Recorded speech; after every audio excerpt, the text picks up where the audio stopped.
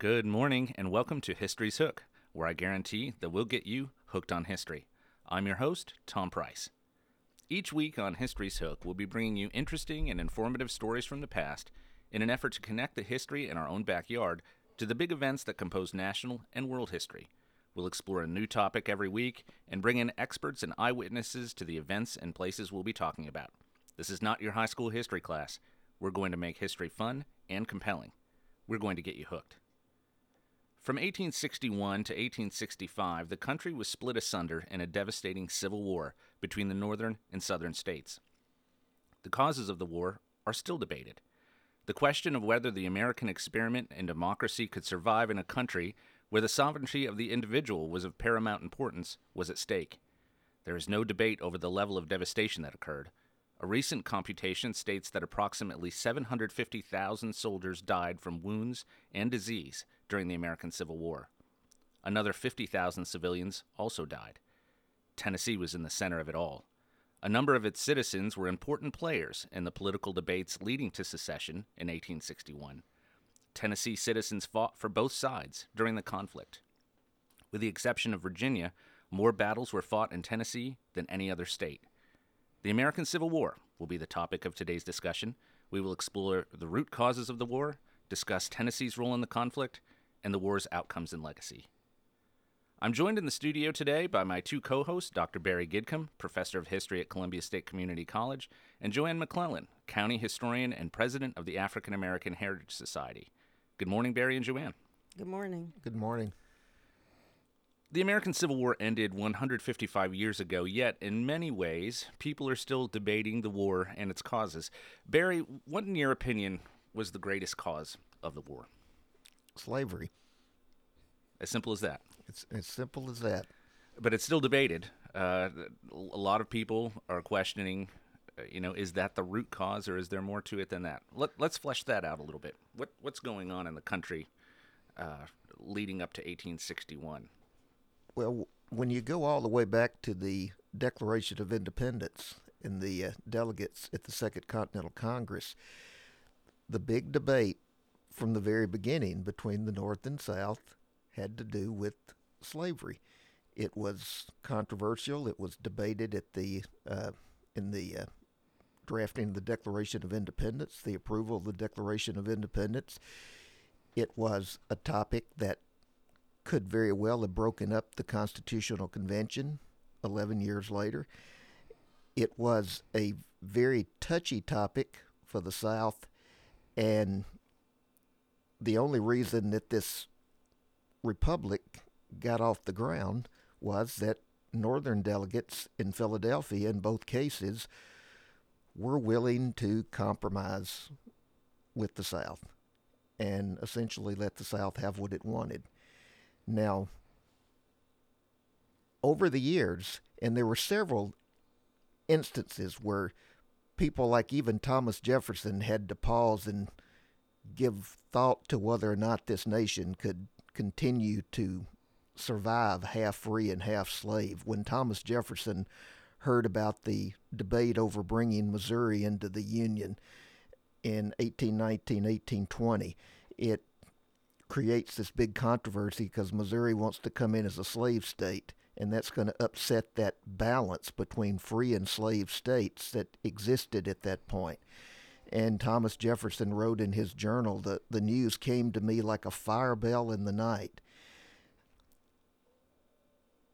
We see over and over again in the decades prior to the Civil War this fundamental disagreement concerning slavery, and it seems like in the decades before the Civil War, the Southern leaders get more and more paranoid about it and get more and more sensitive and touchy about it. And then in the aftermath of the Mexican War, we've acquired all this new territory in the Southwest, and the South wants that territory. They want more slave territory. The North sees that territory as an opportunity for free men to go make their way in this country. They don't want that territory to become like the South, this closed society where most of the land and most of the wealth is dominated by an oligarchy of large plantation owners. They want this to be a place where white men, black men, all Americans have an equal opportunity. And it's the territory that we acquire in the aftermath of the Mexican War that accelerates this debate between the North and the South about slavery. And as we know, in the 1850s, it's one unfortunate event after the other that eventually brings us to that crisis. And we're going to get into that a little bit in just a minute. Joanne, sort of the same question to you. Slavery versus states' rights. How do you I agree with Barry. I think it was primarily slavery, although there were people talking about government control and infrastructure issues and taxes and tariffs. But I think it was primarily slavery. I agree. I don't think there's any way around it. States' rights, as far as geography is concerned in our country, is absolutely tied to the issue of slavery. Slavery, as Barry alluded, had been part of the American experience from its very beginnings.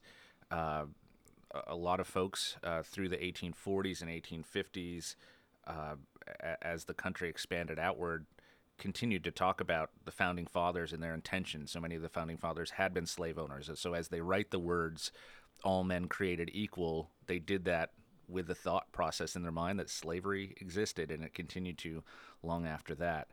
I think James K. Polk, and this is just my opinion, James K. Polk isn't in the conversation of slavery really as much as he ought to be in terms of how it would culminate in a civil war. I think his policies, his expansionist policies, directly lead to civil war. You can follow a very clear, direct line from his thought process to the splitting apart of the country. Now, he didn't see it that way. If you read in his diaries, he was sort of trying to keep slavery out of the conversation as much as he possibly could. But he's responsible more than any other for the expansion of the country. He brings in 800,000 square miles of territory into the possession of the United States, and it's that thing alone that really brings the idea of slavery to the forefront. Southern slaveholders are interested in expanding slavery as the West goes farther towards the Pacific Ocean, so too should slavery. And of course, that the counterpart of that is the Northern idea that slavery should not expand westward. So I think Polk should be more in that conversation. So following Polk's administration, the next decade marked stronger and stronger arguments around the expansion of slavery into the new territories. The historical debate rages on even today. During the present administration, former White House Chief of Staff John Kelly stirred up controversy when he stated, quote, "The lack of an ability to compromise led to the Civil War," which really stirred up historians who reminded the public and General Kelly that there was a great deal of compromise attempted prior to the Civil War. Barry, remind our listeners, what are some of those compromise attempts? Well, immediately after the Mexican War, when the first efforts to try to deal with this territory, there were a lot of ideas, and one of those ideas that really came to the forefront, Lewis Cass is considered to be the father of this solution, is popular sovereignty. Let the people decide. Let the people that move into the territories decide for themselves whether or not slavery will exist there through their territorial legislatures. Of course, the problem with popular sovereignty is that if Southerners are going to be moving into the territory with their slaves, the slaves are people that don't get to make that decision. The other problem with popular sovereignty, as we will see come up in the aftermath of the Kansas-Nebraska Act of 1854, is what happens when two opposing groups flood into a newly opened territory like Kansas and cannot agree amongst themselves as to whether or not slavery will exist, and create two competing governments. A lot of people don't realize that there was a civil war in Kansas that raged for 5 years before Fort Sumter. Right, right. Yeah, the idea of popular sovereignty theoretically is a good one, but the actual practicality of that didn't work out very well for the people living in Kansas. So the Compromise of 1850 is an important one. Henry Clay is sort of the architect of that, but that gives rise to the idea of popular sovereignty. Between 1850 and 1860, compromise issues come and go. Between December 20th of 1860 and May 20th of 1861, 10 states secede from the Union. I know there were a number of peace conferences that happened around the country. One happened in Nashville, I know, as well. They were trying right up to the 11th hour to stave off war. Tennessean Robert Hatton, who is a Unionist from Tennessee, he would later change sides, was a member of Congress in 1860, and as things looked like they were heading towards war, he summed up the feelings of many when he wrote this. He left Congress that morning and he wrote, "We are getting along badly with our work of compromise, badly. We will break, I apprehend, without anything being done. God will hold some men to a fearful responsibility. My heart is sick." And I think that sums up a lot of what's happening in the country and sort of the feeling that people were kind of exhausted trying to figure out a compromise that by 1860 just was not possible anymore. So 10 states secede between December 20th, 1860 and May 20th of 1861. Tennessee was a holdout, but finally seceded from the Union on June 8th, 1861. But it was a lengthy process. What was the process, Barry, by which Tennessee seceded from the Union? Well, Tennessee had never been a hotbed for secession. Other states like South Carolina had been talking about it. You really never heard that in Tennessee seriously before 1860, when the presidential election of 1860 resulted in the election of Abraham Lincoln, who was elected president essentially without a single vote from the South. Certainly there were Tennesseans that came to the conclusion that the South had become irrelevant in this federal government if the North can elect a president without a single Southern vote.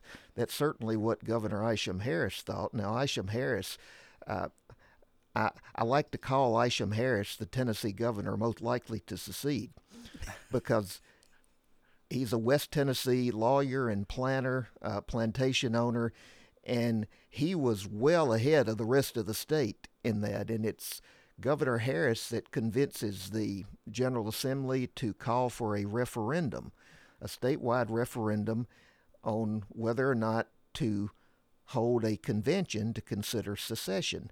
And the second part of that, if the convention is approved, they were also to elect delegates to that convention. This happens in February of 1861. In the vote, and it's interesting because Middle Tennessee is going to hold the balance here. East Tennessee is overwhelmingly opposed to secession, is overwhelmingly opposed to the convention. West Tennessee is in favor of secession and the convention. They cancel each other out, and it's really Middle Tennessee that's going to make that decision. And Middle Tennessee votes against the convention, votes to remain in the Union. Essentially, turns out the vote about 55 to 45%, but it's even more lopsided than that. In those areas that elected delegates to a possible convention, more than 75% of the delegates for Unionists. So Tennessee was solidly for remaining in the Union.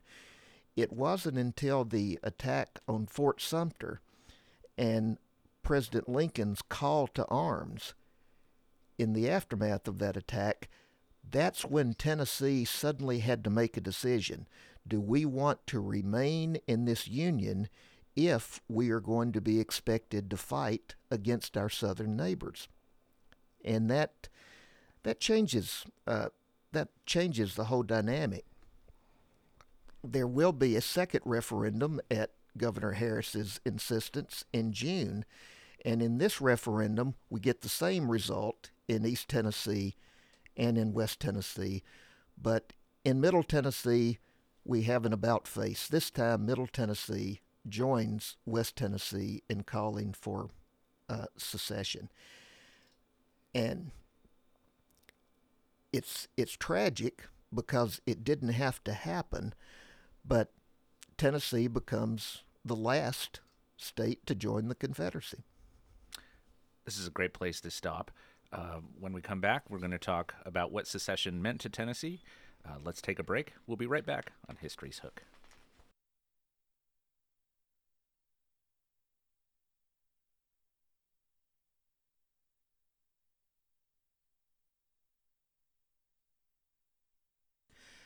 If you want to talk more about that,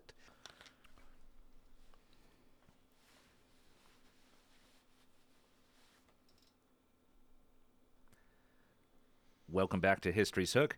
Today we're talking about the American Civil War and its impact on Tennessee. What did secession mean for people living in Tennessee in 1861? Barry, what was the reaction to war initially?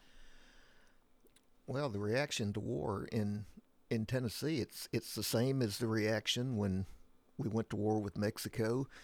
It's the same as the reaction with the War of 1812. Tennessee has always been ready and willing to participate.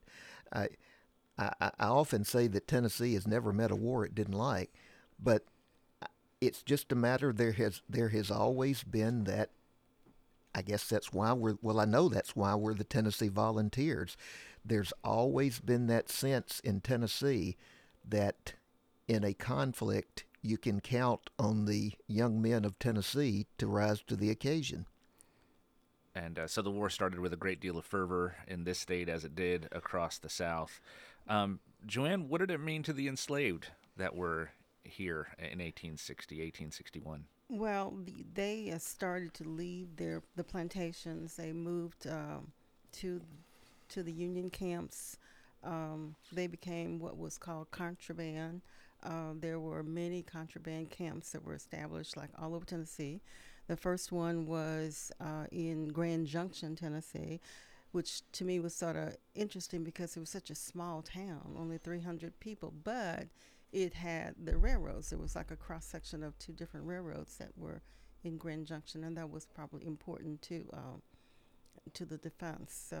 So for the enslaved, they see an opportunity as the Union Army starts marching southward and into Tennessee.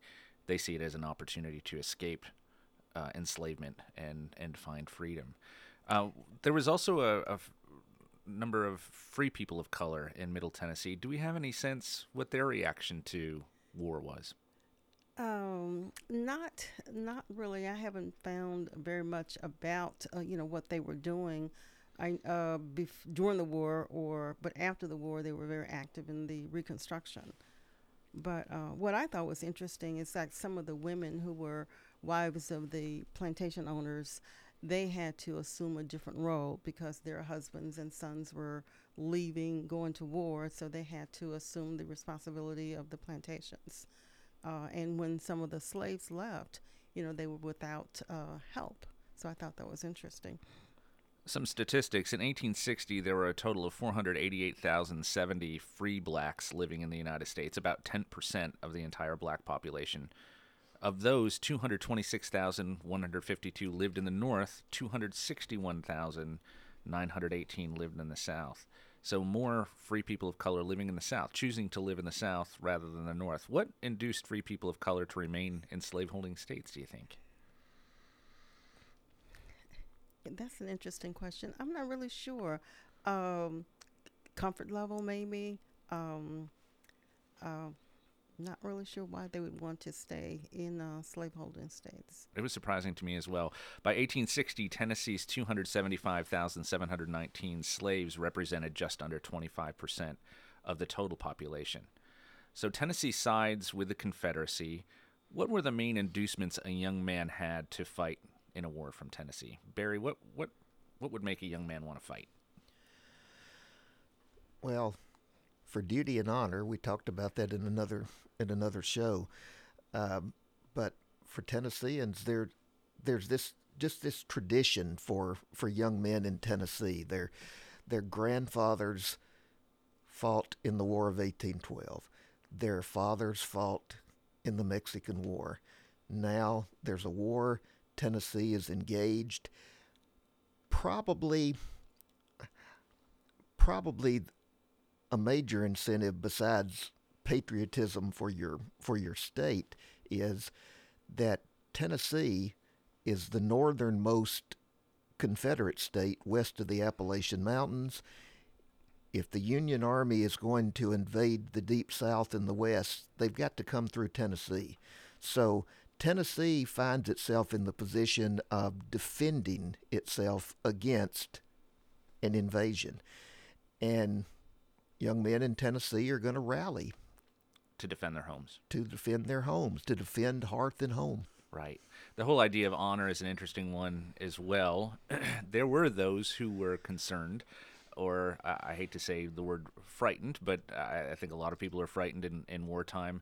And so there were a number of women's organizations, women's patriotic organizations throughout Tennessee who were making bandages. They were making flags. One story I came across was interesting. It had to do with Sarah Polk, the former First Lady living in Nashville, who was a member of an organization who found out who the skulkers were and sent them women's corsets to remind them that they had a duty to go fight for their hearth and home.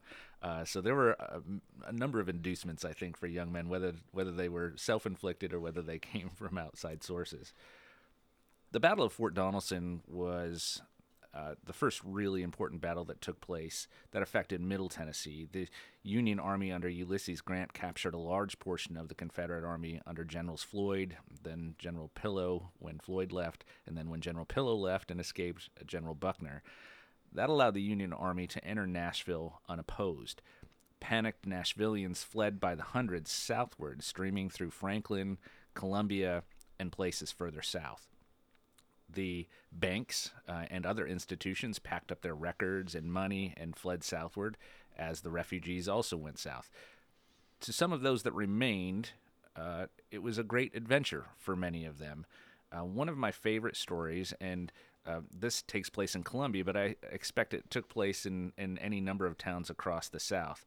When the Union Army traveled through Tennessee heading south, they were stopped at the Duck River. The townspeople had burned the bridge, so the Union Army had to rebuild it. So they were trapped on the north side looking into town. 16-year-old Nelson Rainey was working in a store in the downtown area, and his friend, Lawson White, came and said, "The Yankees are on the north side of the river, let's go take a look." And Nelson Rainey wrote down this wonderful description of how war came to Middle Tennessee, came to his town. He wrote, "I got permission, and he and I ran about half a mile to the bluff above the town. On the other side, we saw a skirmish line of bluecoats about 1/4 of a mile from us. White jumped on a log and yelled at them in a language not very nice, calling them ugly names. One of those fellows got behind a stump, took aim, and shot at us. That was the first shot fired at Columbia, the first angry shot I ever heard. I dodged down behind a log. White ran away from there. I suppose he did, for I saw him no more for a week. I had not been behind my log long when an unorganized band of town boys, 50 strong, came galloping up, and from behind boulders and for an hour wasted many shots from shotguns and hunting rifles." And I think that's a great description, right, for a young person, a 16-year-old boy. What greater adventure is he going to have in his life? So he's taking on the Army all by himself. Now, and archives, of course, is filled with papers that tell lots of these kinds of stories. We hit the jackpot when we found a letter from an Ohio soldier who happened to be across the river that day. He was with the Union Army, stopped at the Duck River, and he wrote to his brother saying this. He said, "Dear brother, we are 35 miles south of Nashville. I expect that we would have been in Alabama before this time. The rebels burned a bridge that was across Duck River. We have got it about done now. The rebels kept shooting at our men. General Nelson told them that if they didn't quit, he would shell their town. They kept on firing, so he hauled up one of the 32-pounders and let loose on them, which made them cease and offer to help make the bridge. I think that we will be apt to leave here the first of next week. We made a pretty good haul on the rebels since we have been here. We got a large amount of meat, I think 6,000 pounds, and a large amount of dry goods that was hid away. So wonderful sort of opposing views in the same event as war comes south. As more and more of Tennessee was occupied by Union forces, efforts followed right behind to reinstate federal control. The loudest and most influential voice for Union in the state was Andrew Johnson. Barry, who was Andrew Johnson, and what role did he play early in the war? Well, Andrew Johnson was a former representative, Democratic representative from East Tennessee. He served a couple of terms as governor of Tennessee in the mid-1850s. He was a U.S. senator from Tennessee at the time that the Civil War broke out. He is the one U.S. senator from a Confederate state that refused to follow his state out of the Union and remained in Congress. And he became a celebrity in the North, and because of that.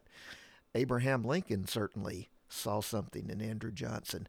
One of the interesting things is that following Lincoln's inauguration, Whig leader John Bell, who had supported Lincoln, of course, Bell had run for election as the president of the as the nominee of the Constitutional Union Party.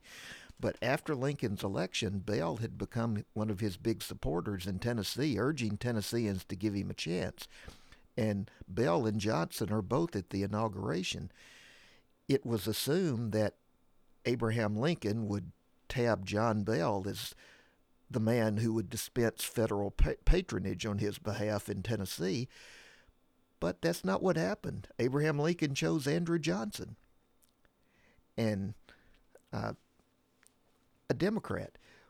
When it came time to appoint a military governor of Nashville, or for Tennessee, when most of Tennessee had come under Union occupation, Abraham Lincoln chose Andrew Johnson for that job. Lincoln probably wasn't aware of how people, especially in Middle and West Tennessee, felt about Andrew Johnson. They saw Andrew Johnson as a traitor. And Johnson arrived in Nashville, and he made a speech, a rather intemperate speech, in which he condemned secession and the Confederate leaders, but he also appealed to these essentially, you poor, illiterate, dumb masses out there who had no idea what was going on, and you were just led into this. It wasn't your fault. And he offered to give every one of them a pardon if you just sign an oath of allegiance. And he was quite surprised that a lot of people didn't take him up on that.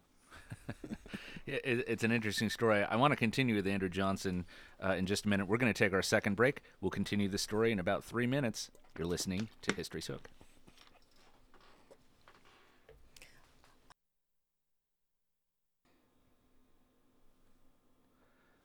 Welcome back to History's Hook. Today we're talking about the American Civil War, its causes, and its outcomes.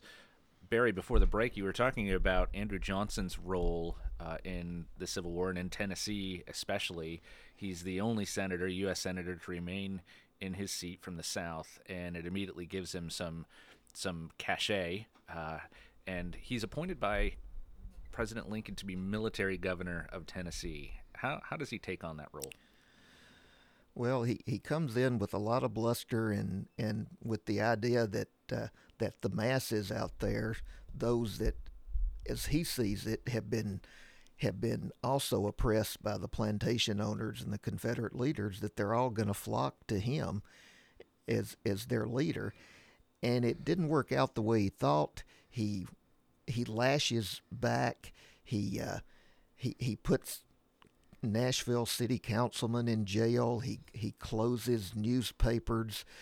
He closes the Baptist and Methodist publishing houses. He throws ministers in jail for their pro-Confederate sermons, and he becomes known as Johnson the Tyrant. He came to Columbia in 1862 to give a speech. They estimated that somewhere between 10 and 12,000 people came to hear the speech, which is pretty astounding given the size of the community then. But it was noted that townspeople were conspicuously absent. They had actually, the Republican Party had brought in a large number of those folks from Nashville and other parts of the state to come and hear that speech. So, or it's simply propaganda trying to show in northern newspapers that there was a pretty solid unionist sentiment in the South. Joanne, as the Union Army comes through, you've already alluded a little bit that African Americans, the formerly enslaved, are doing a couple of different things. They're flocking to the Union Army. Is there any mechanism in place by the federal government to care for these newly freed people? Where do they go? Well, early on, no. They just decided to sort of emancipate themselves because they wanted to get away from the plantations. They wanted to be free, so they just went behind the Union lines. There was a Union general, I think, that decided that they were supposed to be returned back to the plantation owners, but he decided that he wasn't going to do that because he thought if he returned the slaves back to the plantation owners, they would only just help the Confederacy. So he decided to keep them, and shortly after that, they did the Confiscation Act 1 and 2, and they decided to treat them as property, as contraband that was owned by the Union government. And then that's when they put the a department in place to help manage the people behind the Union lines. And there ended up being 20,000 male concubines behind the Union lines, and these were the people that were recruited to go into the recruited for the United States colored troops. They basically turned some of the concubine camps into recruitment centers, like in Gallatin and Nashville and Fort Pickering, and this is where some of the United States colored troops were enlisted. And they come in large numbers. I think with the issuance of the Emancipation Proclamations in September of 1862, African Americans, both free and runaway slaves, came forward to volunteer for the Union cause in substantial numbers. Beginning in October of that year, approximately 180,000 African Americans comprising 163 units served in the United States Army, 18,000 more in the Navy. African Americans constituted about 10% of the entire Union Army by the end of the war, and nearly 40,000 died over the course of the war. How much were soldiers paid during the war? Do either of you know? Early on, not much. I read somewhere that the laborers were paid like 40 cents, and then they moved it up to like $1. As a soldier, the African Americans were paid probably $3 or $4 less than the white soldiers. I think it was like they were paid $10. The white soldiers were paid like $13. I think that's right. Until 1864, I think, when they remedied that.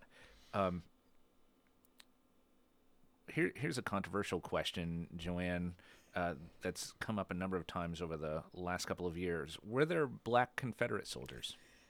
That's very interesting. And in fact, a couple of years ago, I specifically researched Tennessee to see if I could find any black soldiers, and I could not find any. You know, the Confederate Army did not allow enlistment of black soldiers until like 1 or 2 months before the war ended. So the people who say that they saw black soldiers, I'm thinking that they were indentured servants. I know I read a story that one of our historians did here in Columbia, and she talked about a soldier that was with a guy that came out of the theater community, but I think he was a body servant, not a Confederate Army soldier. Right. I think that facet of it is pretty well documented. A lot of Southern soldiers went with enslaved people alongside to assist them in a servant's capacity, but not as combatants. There's a recent book by a man named Kevin Levin, writing in a book, Searching for Black Confederates, the Civil War's Most Persistent Myth. And he writes, slaves and free blacks were present in the Confederate lines as hand servants and manual laborers. On March 13th, 1865, the Confederate Congress passed a law to allow black men to serve in combat roles with the provision, quote, that nothing in this act shall be construed to authorize a change in the relation which said slaves shall bear toward their owners, i.e., the black soldiers would still be slaves. It's not much of an inducement to fight when you look at it from that perspective. So on March 14th, 1865, the Confederate military issued General Orders Number 14, which provided for the raising of black combat regiments, but there is no official military documentation that indicates these orders were carried out or that any black soldiers were ever properly enlisted in the Confederate Army. There are a few photographs of blacks in Confederate uniforms, but a lot of them floating around the internet especially, but a number of these appear to be hoaxes. So Yeah. one-third of the soldiers who fought in the Union Army were immigrants, which is fascinating to me as well, and nearly 1 in 10 was African American. For those non-combatant African Americans, Joanne, what, if any, assistance did the federal government put in place to care for them in their new state of freedom? Well, they provided housing and food and shelter for them. They also hired them to work in some capacity for the Union Army. The contraband slaves built most of the Union infrastructure in Nashville and in Middle Tennessee. Fort Negley was built by the Union contraband, the escaped slaves, bridges, roads. The whole infrastructure the Union used in Middle Tennessee was built by the slaves. The war on the home front was devastating in occupied Tennessee. Both armies subsisted on the land that they passed through, and citizens were deprived of their goods, sometimes lawfully and peacefully, other times not. Diarist Nimrod Porter had this to say about living on the home front. He wrote, "The last year, 1863, is passed off, leaving many thousands of aching hearts mourning the loss of their dear friends. Fathers, brothers, sons, and husbands, many that have been slain upon the bloody battlefields, many that have been wounded, carried off the field, and have died, many that have sickened and died in prisons, hospitals, and camps. History cannot record the great destruction of life that has been occasioned by this most unnatural and wicked war. What dreadful sufferings has been produced by this unnecessary war? No one living ever will be able to give a full picture of its consequences and distresses. The widows are seen every day begging to get back their property that has been forced from them by the ruthless bands of soldiery, leaving them and their little ones in a state of suffering. Midnight robberies on the highways are the order of the day in every part of the country. Committed in every neighborhood and every day committed, soldiers belonging to both armies and robbers that don't belong to any army, trafficking, trading unlawfully, hiring Negroes to steal mules and horses and carry them off to those robbing traders appears to be the order of the day. They have and are draining the country of all of the mules and leaving us without any chance to live. Oh, how long will divine providence permit such a state of affairs to continue?" So I think that's pretty dire, but I think accurate. There are a number of first-person accounts that are sort of saying that same thing. By 1863 and certainly into 1864, the people are war-weary. Their properties being taken, they're having a hard time subsisting. In November of 1865, the Confederate Army chased the Union Army out of Columbia on their way to the battlefields of Franklin and Nashville. Following the overwhelming Union victories there, the Confederates retreated back through the area, never to be seen again. Union occupation resumed permanently after that. By the beginning of 1865, the war was effectively over in Tennessee, even though the war didn't officially end until late April. Every person living in Middle Tennessee and West Tennessee saw their lives completely changed. The slavery-driven economy was no more, and the enslaved had new challenges found in freedom. Joanne, how did the formerly enslaved begin the new chapters of their lives? Well, the the Freedmen Bureau was established, so they were ready to learn to read and write, to establish their businesses, to establish churches, and get married. You know, they were not legally married, so they were just anxious to start a life without someone controlling every move. So they're starting businesses. Do you see African American businesses, say, on courthouse squares in the South? Yeah, in fact, even before the Civil War, we had businesses on the an African American business on the courthouse square, and even during Reconstruction, we had African American businesses on the square and around around the public square here in Columbia. How many were moving away from the South? Do A we have a lot. sense of the percentage of African Americans that move out of the South? You know, after the- quite a few moved because a lot of African Americans, you know, during the war, they somehow or the other moved from the country into like Nashville, and then they proceeded north. But there were a lot of African Americans that did move from the south into the north, into some of the larger cities. But primarily, I think I saw them moving from the rural areas into the city areas. Like a lot of the contraband camps were around larger cities like Memphis and Nashville. So these contraband camps became the foundation for African American communities in those cities. Barry, what happened to the economy in the South following the war? Well, it was wrecked, and the eventually the sharecropping system, the former the landowners, the former plantation owners who still own the land, because the land redistribution that some hoped would happen in the South did not. So the former plantation owners still own the land. They would eventually replace the slave system with the sharecropping system to restore at least the staple crop type agricultural economy before. Now Tennessee was fortunate in that the state of Tennessee had never been totally dependent upon staple crops. Tennessee had a more diversified agriculture. In fact, Tennessee was kind of a breadbasket for the states in the deep South that devoted so much of their arable land to cotton and staple crops. And it was Tennessee that provided meat and corn and grains. And so Tennessee's economy is not going to be quite as devastated as in the deep South, but it's going to take time for the economy to build back up. About how long would you say before the economy was back healthy and strong? I would say probably 20 years, 25 years.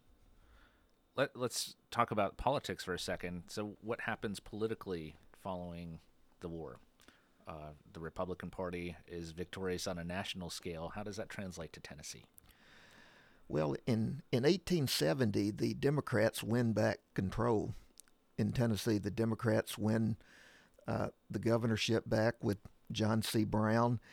They win back control of the General Assembly, and for the next several decades, Tennessee will be dominated by the Democratic Party. Now, from time to time, the Democrats will squabble amongst themselves. In the late 19th century, they argued about the debt and the infrastructure and whether or not bonds should be paid off, and it opened the door for a Republican to come in briefly as governor, but that didn't last long. The next big schism within the Democratic Party was over Prohibition in the early 20th century, and the Democrats squabbled over that to the point that they opened the door for a Republican governor for a couple of terms. But for the most part, the Democrats are going to remain in control in Tennessee because they're in control in Middle and West Tennessee. You'll see the Republican Party very strong in East Tennessee, but as long as the Democrats in Middle and West Tennessee are able to work together, they will control the state. Joanne, can you speak to Reconstruction just a little bit, just briefly? So the war is over. We talk about formerly enslaved are now sort of becoming ensconced in the community. There's sort of assimilation between the white and black communities, with businesses, intermixing right on public squares throughout the state. How does that change in the 1870s and forward? The Reconstruction change? Well, actually, Reconstruction sort of slows down. If you look at 1865, that's when many, especially here in Murray County, many schools were established. People were getting married. They were starting their families. They were building churches. There were like probably 10 or 15 churches that were established during that Reconstruction period here in Murray County. But then after a while, with the onset of some of the Supreme Court decisions, the Plessy versus Ferguson, then things started to change. The Jim Crow laws were implemented, black codes were implemented, and during the Reconstruction period, we had many men elected to the Tennessee General Assembly. After like the Plessy versus Ferguson decision, no one was elected probably for another 80 years. So things began to change after that point. So where it appears that where initially things seem to work well together, there's a pretty dramatic change, and segregation comes into being and continues well into the 20th century. So there's exactly. Fascinating how things play out. Barry, why is the Civil War still such a hot topic today? I grew up here in Middle Tennessee, and I think that the fact that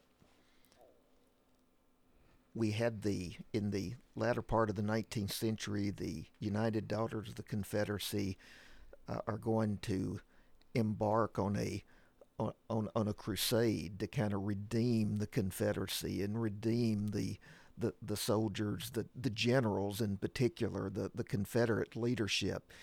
And it's in the late 19th, early 20th century that we see all these Confederate monuments going up, and this myth of the noble lost cause comes into being. And for decades in Tennessee, in the South and in Tennessee, there was this kind of rewriting of history to maintain that the war wasn't about slavery, that it was about states' rights and economic issues, and that the Confederacy was not simply fighting to keep men in bondage, that there was more to it than that. And so that the Confederates and even the Confederate leaders could be looked back upon as heroes.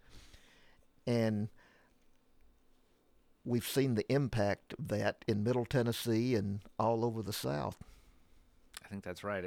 And it's still a big and really an important issue for a lot of people today. The state legislature is debating currently whether a statue of Nathan Bedford Forrest should be in the state capitol. Year after year, people protest that symbol, and so it's still a relevant argument today. It's fascinating that events that took place 155 years ago are still in the forefront of people's minds today. Well, thank you both for your expertise in talking about the American Civil War. We'll end the show with this quote from the late author and historian Shelby Foote. He wrote, "The Civil War defined us as what we are, and it opened us to being what we became, good and bad things. It was at the crossroads of our being, and it was a hell of a crossroads." Thank you to our sponsor, ServPro of Murray and Giles County, for their support. On behalf of Marty Verhoff, our engineer, Dr. Barry Gidcombe, and Joanne McClellan, we'll be back next week with another edition of History's Hook.